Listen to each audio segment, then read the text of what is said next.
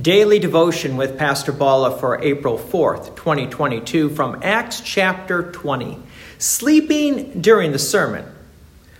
We live in a very busy world with lots of activities, and we're always on the go. So yes, during my many years as a pastor, there have been a few times, or maybe more than a few, where somebody who was sitting in one of the pews fell asleep in the middle of my sermon. And as a pastor, of course, I realize people do need their sleep. I need my sleep also. But we also need to be fed God's word. We often try to do too many things at the same time. But sleeping and hearing God's word do not always mix very well. Keep this in mind as Paul is trying to travel to Macedonia and makes a few stops along the way. From Acts chapter 20, verse 7. On the first day of the week, when we were gathered together to break bread, Paul talked with them, intending to depart on the next day, and he prolonged his speech until midnight. Wow, Paul definitely had a lot to say. I don't think I've ever preached that long, but for Paul, I'm sure he had in the back of his mind the idea he doesn't know when he's going to be coming back through here.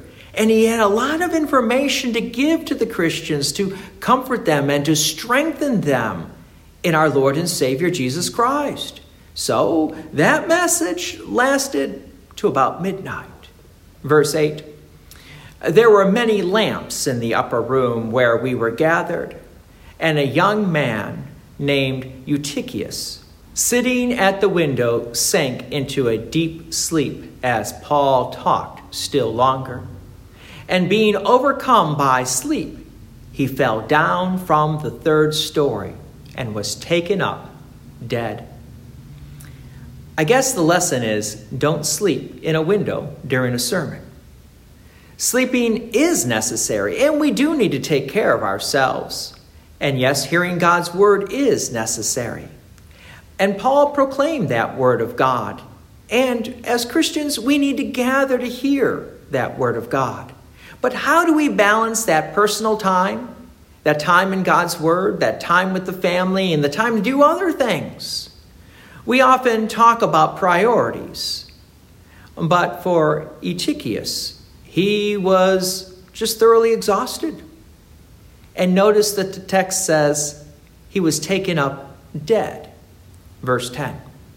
But Paul went down and bent over him, and taking him in his arms, said, "Do not be alarmed, for his life is in him." And when Paul had gone up and had broken bread and eaten, he conversed with them a long while, until daybreak, and so departed. And they took the youth away alive, and were not a little comforted. So let's consider the events that took place. Someone fell from an upper story window and died. Paul stops his message, goes down, and God works a special miracle through Paul. Then Paul goes back to continue the service, which includes the Lord's Supper, the breaking of the bread. And of course, the person who now lives went home, so he could probably get a little bit more sleep and a little bit of rest.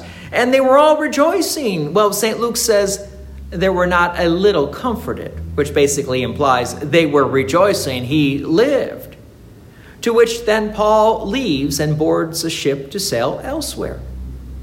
As Christians, our main take-home point is we do need to take care of who we are. We need to take care of the bodies that God has given to us, which means that we're also body and soul. We need to take care of ourselves physically, and we need to take care of ourselves spiritually. And that means our soul needs to be fed God's word and sacrament.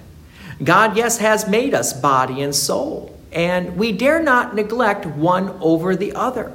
So while we may joke about sleeping during the sermon, the fact is we do need to take better care of ourselves and do come up with a good priority system with some good time management skills to make sure that the soul is properly fed and the body is indeed taken care of. God's peace And many blessings be with you, and thank you for listening. And please take an opportunity to share this message with others. If you have enjoyed these daily devotions, please consider making a donation to Peace Lutheran Church, 24024 West Main Street, Plainfield, Illinois, 60544. Thank you again for listening.